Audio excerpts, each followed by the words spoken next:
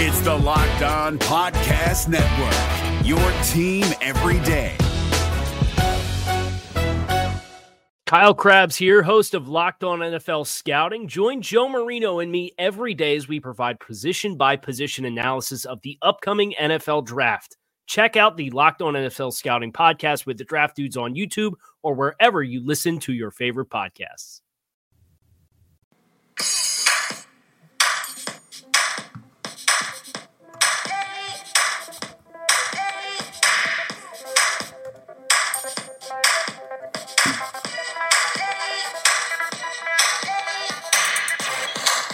You are Locked On Dolphins, your daily podcast on the Miami Dolphins, part of the Locked On Podcast Network. Your team every day.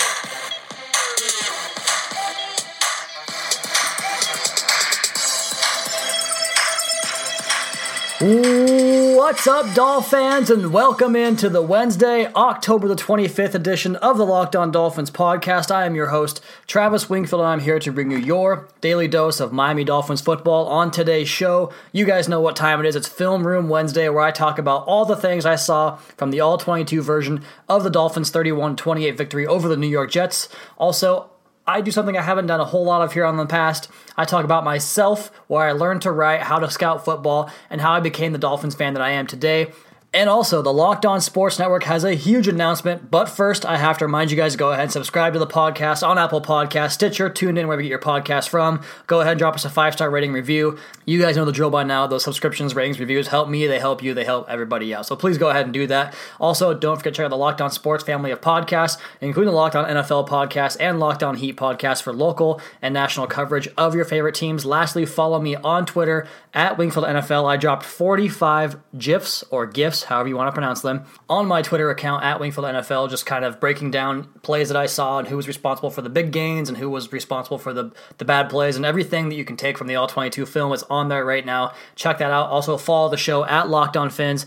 And I'm going to go ahead and just jump right into the announcement right now because I've been promoting this for a while now. I think I'm one of the first ones of the Locked On Network to actually do the blog spot or the blog posting that I've been doing for LockedOnDolphins.com. You guys can check that out right now. There's a good piece right now about Jarvis Landry and the extension that he deserves. I put some GIFs together of some kind of underrated things that you don't see on the broadcast or in the box score necessarily, and went ahead and put that together talking about how he's an Adam Gase guy. So check that out. The article last week about Adam Gase and what he's meant to this franchise, the article about the defense and how they've turned it around. Lots of good stuff on there and plenty more to come. Today, actually, Devon Godshaw has a piece up there about his rough upbringing, so plenty of Dolphins content for you guys as I really shift my focus to more strictly Dolphins and get rid of the whole NFL theme that I've been going after for a while. We'll get back to that in the offseason, but for now, it's Miami Dolphins football all the time for me, 24/7. And the reason I'm doing that is for two reasons. One, the Locked On Sports Network is joining with FanRag Sports, and we are kind of teaming up to do an ultimate video podcast / print / everything encompassing all the outlets for sports media, and I'm so excited about it. If you guys can't tell by my voice, I'm very, very excited about this. It's a great place to be there. We're 2 years into the Locked On Sports thing now. I've been doing this for you guys, with you guys this is my 49th show, believe it or not. Tomorrow is the 50th show, so I've been very consistent in doing it daily, and it's been a lot of fun, and I'm really glad you guys are here with me for it.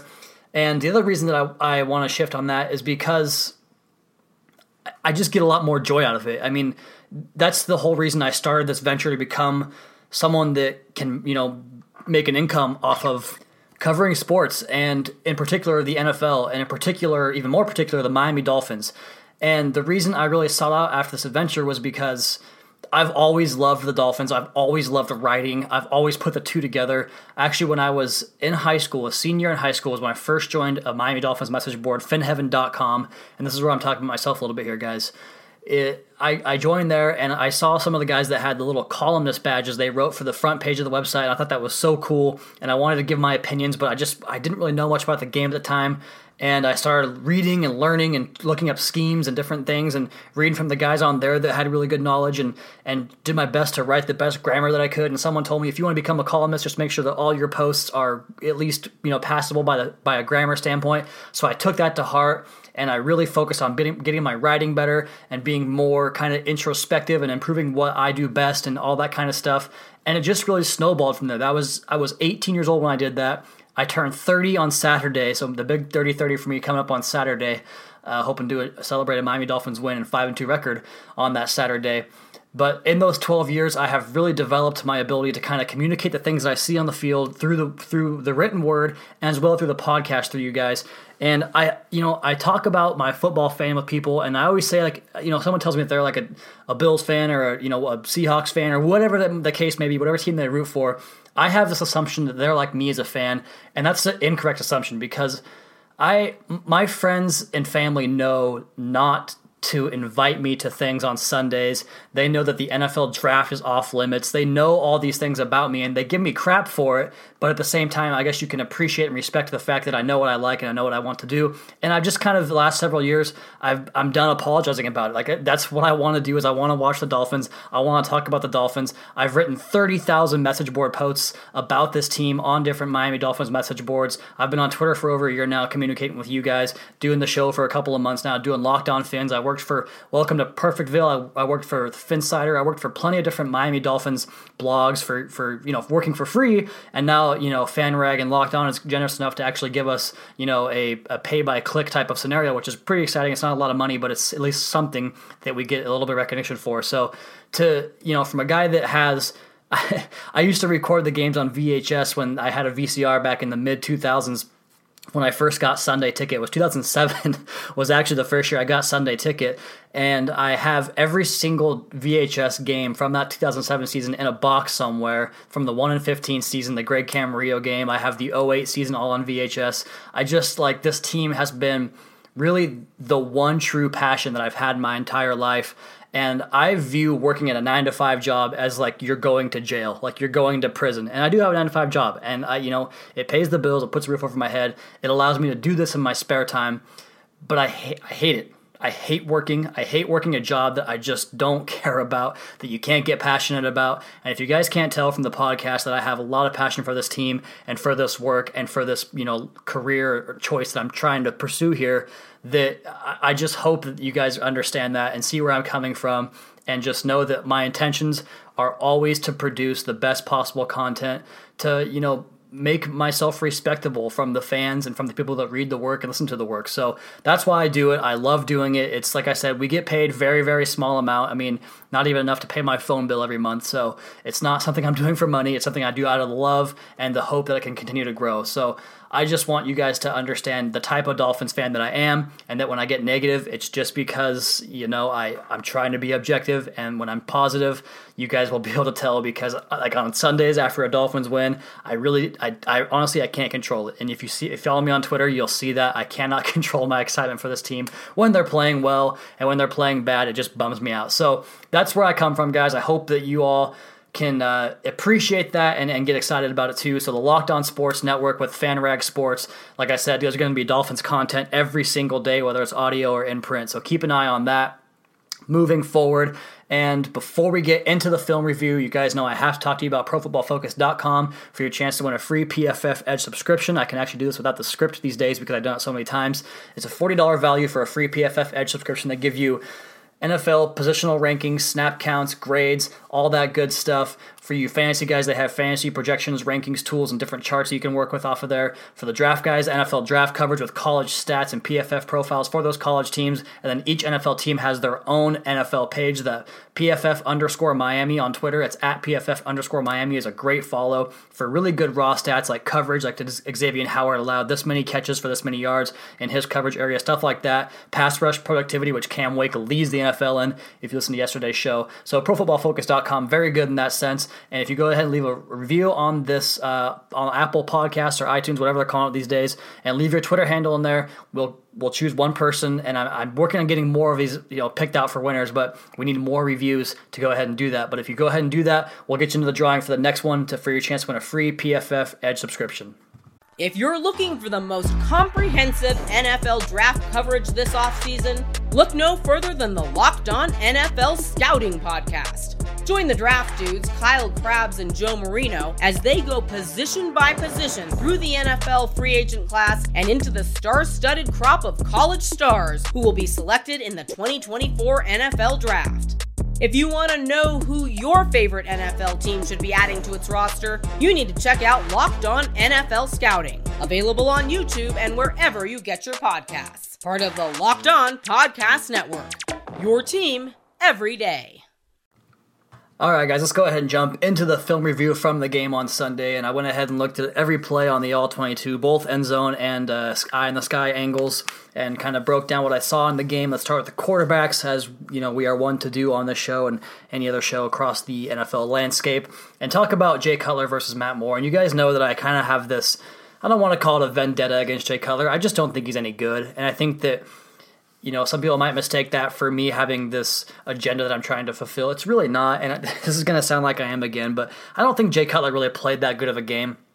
The big pass to Kenny Stills in the beginning, the big play where he juggled it and made the circus catch. If you watch the film there, Kenny Stills, 10 yards off the line of scrimmage, just past the DB. Jay Cutler's looking right at him, decides not to pull the trigger, waits until the DB has caught up and Kenny Stills has slowed down, and then just throws a, F it ball, I called it, and just hope for the best, and Kenny Stills made a heck of a play for him. He had a couple other plays where he just kind of ducked into the pressure, and the pass protection was not good in this game, and he did make some good plays, don't get me wrong. He escaped the pocket a couple times, but he's just late, he doesn't see the field, he doesn't get the ball out fast enough. Then you go over to Matt Moore, and you watch this guy who can recognize where the pressure's coming from, he can recognize where he might get a leaky spot on the offensive line, and he works to the open area of the pocket, and he just fires the ball out into one-on-one coverage. The pass to Jarvis Landry before the second touchdown, I believe it was, that he threw, is a perfect example of this, where he finds the weak or the area in the pocket that he can work to and have a clean area to throw from. He sees the unblocked blitzer coming in and chucks out to the back shoulder. It's a perfect throw, takes the hit, spins his back so he gets hit in the back and not the ribs where Jay Cutler gets hurt,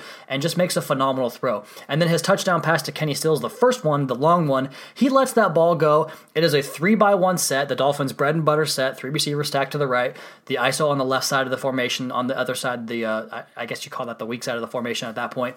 He's on the outside looking for a one-on-one. And on the three receiver set, they run 2 digs, which is in-cutting routes, and then a corner to Kenny Stills. And Kenny Stills' corner route, he breaks it off at the 15-yard line, the 18-yard line, and Matt Moore lets it rip. It lands on the goal line where Kenny Stills brings it in. That is fantastic anticipation on Matt Moore's part. So he plays a great football game. The interception he had to Anthony Fasano, He's tried to squeeze too tight of window, but that's the kind of player he is. He's going to let it rip. He's going to try to take his chances, and you're going to live by it and you're going to die by it. But I'll tell you this, Jay Cutler hasn't been a beacon of ball security by any stretch of the imagination, and he's not giving you the explosive plays. Matt Moore comes into the game, 5 plays of 20-plus yards. Jay Cutler barely had that in the entire season, so the shift to the quarterback is very exciting. You can see it on film. You can see these guys respond to it. I think we're going to be in much better hands with Matt Moore than we were Jay Cutler. As for the running backs, I don't really want to talk about J.J. too much. There's 2 things about this game that you have to focus on. One, the offensive line play was just dreadful. They didn't get anything going. They created no holes for him to run through. And 2, he's a one-cut-and-go style of runner, that zone runner that we love so much. It was never going to work for him on that field. You see him, he had one play where they pulled a guard off, or a tight end off the backside of the play, off the front side of the play, and sealed the backside, and they opened a nice hole between Steen and Tunzel, and J.J. gets in there, and once he gets into that hole and gets going with the shoulder squared up downfield, he is so dangerous. He can slip tackles. He can take it to the house from that point. On that play, he tries to make a cut, and his foot just goes out from underneath him. The play's over, and it just wasn't going to work for him in the game. And there was one play the Dolphins ran a gap scheme, and what that means is they man guys up, and they usually will pull a guard, and they'll try to open a certain hole rather than run off the zone and let the running back pick the hole. They ran the man scheme one time, and J.J. gets 6 yards right up the middle. It's a good-looking play. I wish they would have done more of it, but they did not. Running game didn't get going. As for the offensive play calling in general, they did a great job this week. The Jets took advantage of the Dolphins' aggressiveness on defense. We'll talk about that here in a minute. But the Dolphins did it to the Jets on offense as well. Jamal Adams is a very box-heavy playing safety. Doesn't cover very well, or as well as you'd like him to yet at least. And he was being very aggressive. The very first play of the game, they play action boot. Julius Thomas sneaks right in behind Adams, who comes flying up to try to stop the run for an easy pitch and catch for like 25 yards, whatever it was. And the Dolphins just had a good plan all day. They had a good man beater out to Damian Williams where they picked the linebacker, a nice little throw from Jay Cutler there. The touchdown to Stills, they put him in the slot, cross him over the formation, your fastest guy, get up there as fast as you possibly can, another good call there. So the offense really did a good job in the passing game, taking advantage of the Jets' weaknesses, and it really started getting going once Matt Moore came onto the field. Kenny Stills and Jarvis Landry both had fantastic days. I've been talking about this the whole time. Landry he worked himself open. He got into soft spots in the zone, and he ran after the catch so well. Kenny Stills, he just understands leverage so well and how to lean on guys and get his area that he wants to go to open, like without selling it or without where he's selling you, running you one route, and then he kind of gives you the other way. And he did that on the corner route to Buster Screen. Everyone had their go at Buster Screen in this game, but Kenny Stills really worked him and did a good job of kind of getting in and out of routes, in and out of breaks, and just had a great day in that sense. The tight ends, Anthony Fasano and Julius Thomas, both struggled, I thought, in the run game. Anthony Fasano had one really nice block in the run game, but other than that, it was kind of a nightmare for him. But the formations the Dolphins went with more size on the outside, and they split their guys out wide. Like they had the touchdown to Fasano was Fasano and Leonte Carew. Another formation they had Julius Thomas and Leonte Carew out split wide. So nice to see them change it up in that sense from a personnel standpoint and formational standpoint. But the offensive line struggles in this game big time. I didn't give anyone a good grade. I thought everyone played bad in terms of the run blocking. Jawan James had his worst game of the year. He gets beat for a bad sack at one point, and it just... They couldn't get their footing. I don't know if it was the surface. I mean, it's kind of a bad excuse because the Jets' offensive line, I guess they played pretty bad too, so maybe that is a good excuse. But no one on the offensive line for the Dolphins had a good game. No push. Larry Tunsil's got to get better at the point of attack. Anthony Steen, they got to get better at picking up these blitzes and these delayed blitzes and stunts because every time it happens, they just seem like they're perplexed. And they have two guys blocking one defender, and then the blitzer comes off the edge untouched. I don't know what the deal is, but they got to get it fixed. Jermon Bushrod gets walked in the backfield a few times. Mike Pouncey doesn't have a good game, so offensive line, not very good. Quarterback played well. Receivers played fantastic. Offensive line was a nightmare yet again. All right, let's flip it over to the defensive side of the ball. And I talked about Ndamukong Suh taking 95% of the snaps, like the freak that he is. And that guy is just so strong. On that one near touchdown run right after the Jay Cutler interception on the batted ball down around the 1 yard line, Bilal Powell takes a carry up the middle, and Ndamukong Suh's falling to the side, and he grabs with one hand Bilal Powell's shoulder pad and yanks him back. Bilal Powell's not a big running back. He's only 205 pounds, but Ndamukong Suh, so strong. He walked guys back into the backfield all day. This guy's a beast. I don't even know what to say about him anymore. There's just no more superlatives to give the guy. So he dominates, but what's even more impressive, I think, in my opinion, is the two guys playing next to him. Jordan Phillips, he has a really strong punch, and he has good power out of his stance, and he can get guys back into the backfield. He's actually rushing the passer better this year, which is nice to see. If he can clean up those penalties and those boneheaded plays, he's going to be a really good player that can give you about 25, 30 reps a game. And his running mate there, Devon Godshaw, you guys know how much I love that guy. And check out the Locked On Dolphins site today for a piece on him, talking about his rough upbringing and kind of how he was able to turn work ethic and dedication into a football career. And it's really good stuff there from Devon Godshaw. But he's a good football player too, and he had a lot of good push in this game and getting into the backfield and causing havoc. And even on the Jets, on the drive right before the Dolphins got the ball back to try to go in and win the game, it was the drive before they threw the pick. Josh McCown is trying to go on a 3rd and 6 on a little under route to Lawrence Timmons, or not Lawrence Timmons, excuse me, to Robbie Anderson. Lawrence Timmons was there too, but he tries to throw a little crosser, and Devon Godshaw pops back into coverage and gets in there, and there's nothing open for him. So he can cover, he can rush, he can play the run. Awesome player. Devon Godshaw has another great game. Cam Wake, 2.5 sacks, pressures all day, leads the league in pass rush productivity at ProFootballFocus.com. He's a fantastic player. He's going to the Hall of Fame. Nothing more you need to say about that guy. I thought Kiko Alonso might have had one of his worst games this year. In coverage, he was just off a little bit. The touchdown to Austin Seferian-Jenkins, Kiko's right there and just kind of decides to peel off at the last second for no real reason. I mean, Josh McCown is approaching the line of scrimmage, so he could have been a running threat, but Bobby McCain was there to make a tackle, and I'd rather worry about McCown as a thrower than a runner, so not sure what he was doing there. He got beat in deep coverage a couple of times. He just has a hard time in that middle zone sometimes, and it's a tough job, don't get me wrong, but when Timmons and him are out there, they seem to work a little better in tandem. And Lawrence Timmons had a fantastic game yet again. He makes that great stop on the screenplay where he has a form tackle. He just does so many little things you don't notice, like jumping into passing lanes and those little slants and rerouting guys on crossing routes and just doing so many good things for the Dolphins defense that it really helps everyone else elevate their game. On the boundary, I thought Xavier Howard was fantastic, had a really nice pass breakup in the middle of the field on a 3rd down. He only got targeted like 3 times for 25 yards or something like that. And Cordrea Tankersley gets beat for the touchdown, but that was just a perfect throw by Josh McCown. He needs to get back a little bit quicker, and it's hard to, when you get beat over the top, to give him much credit. But he was right there. He just missed the ball by like an inch or so and gets beat for the touchdown. And then the touchdown that he allowed to, I don't know if you want to call it him allowing it to Robbie Anderson, was Rashad Jones' fault. They're in quarters coverage. You have a deep safety, and then the other safety can kind of pin or pull and go deep or come up into the box and make coverage there himself. And he's supposed to kind of pass off a guy between the linebacker, and he takes that out route that was Seferian-Jenkins, and he takes it when Kiko Alonso was right there and leaves Robbie Anderson all alone for the touchdown. And he did it later in the game in a 2-by-2 set. What that means is you have 2 corners, 2 defenders up against 2 receivers on the same side of the field. And the Jets run a little crossing route. Not a crossing route, excuse me, that's the wrong way to do it. So to say it, they cross each other running vertically, And Cordrea Tankersley thinks that he has outside, assuming Rashad Jones has inside, but Jones jumps the outside guy, playing a more of a man coverage style, and Robbie Anderson's right in the middle of the field for an easy 20-yard pitch and catch. So Jones, he gambles a lot. You take that good with the bad, but in this game it was a little bit more bad. He had a couple of missed tackles. Xavier Howard and he both had a missed tackle on Bilal Powell, or was it Matt Forte? I forget. It all runs together sometimes. In that first drive, that was not good. Dolphins missed a lot more tackles in this game than they have all year. They were bad against the screen. The Jets attacked that very well. So some miscommunications there, some poor play there. But as a whole, at the end of the game, they really battened down the hatches, and this team really feeds off of energy, especially defensively. It's awesome to see. So I think that some of the errors you saw in this game, I don't think they played a good game. I think they played bad for the most part as a team as a whole, and they get a win, which is awesome to see them do that. It's kind of been the Adam Gase mantra here, win no matter what, no matter how bad you play. So good to see him get a win there. That's going to be it for the film review show, guys. I got nothing left for you here. The game tomorrow, it's come up tomorrow already, a Thursday game against Baltimore. I'm going to have a preview for you guys on that game, talking all things Ravens and Dolphins, and hopefully we can get to 5-2 and get into a little short bye week here, looking at the tied for first place in the AFC East with the New England Patriots, and really tied for first place in the AFC as the Chiefs, Steelers, and Patriots all 5-2. Miami Dolphins just a half game behind with a chance to climb into that same category with those three powerhouse teams. So we'll be back for that show tomorrow, guys. Be sure to subscribe to the podcast on Apple Podcasts. Leave us a rating review. Check out the other Locked On Sports family of podcasts for all your local and national coverage of your favorite teams. Follow me on Twitter at Wingfield NFL. Check out LockedOnDolphins.com in association with FanRagSports.com. Be back tomorrow. Another edition of Locked On Dolphins podcast. Your daily dose for Miami Dolphins football. Is your team eliminated from the playoffs and in need of reinforcements? Maybe it's time for a rebuild, or maybe they're just a player or two away from taking home the Lombardi Trophy.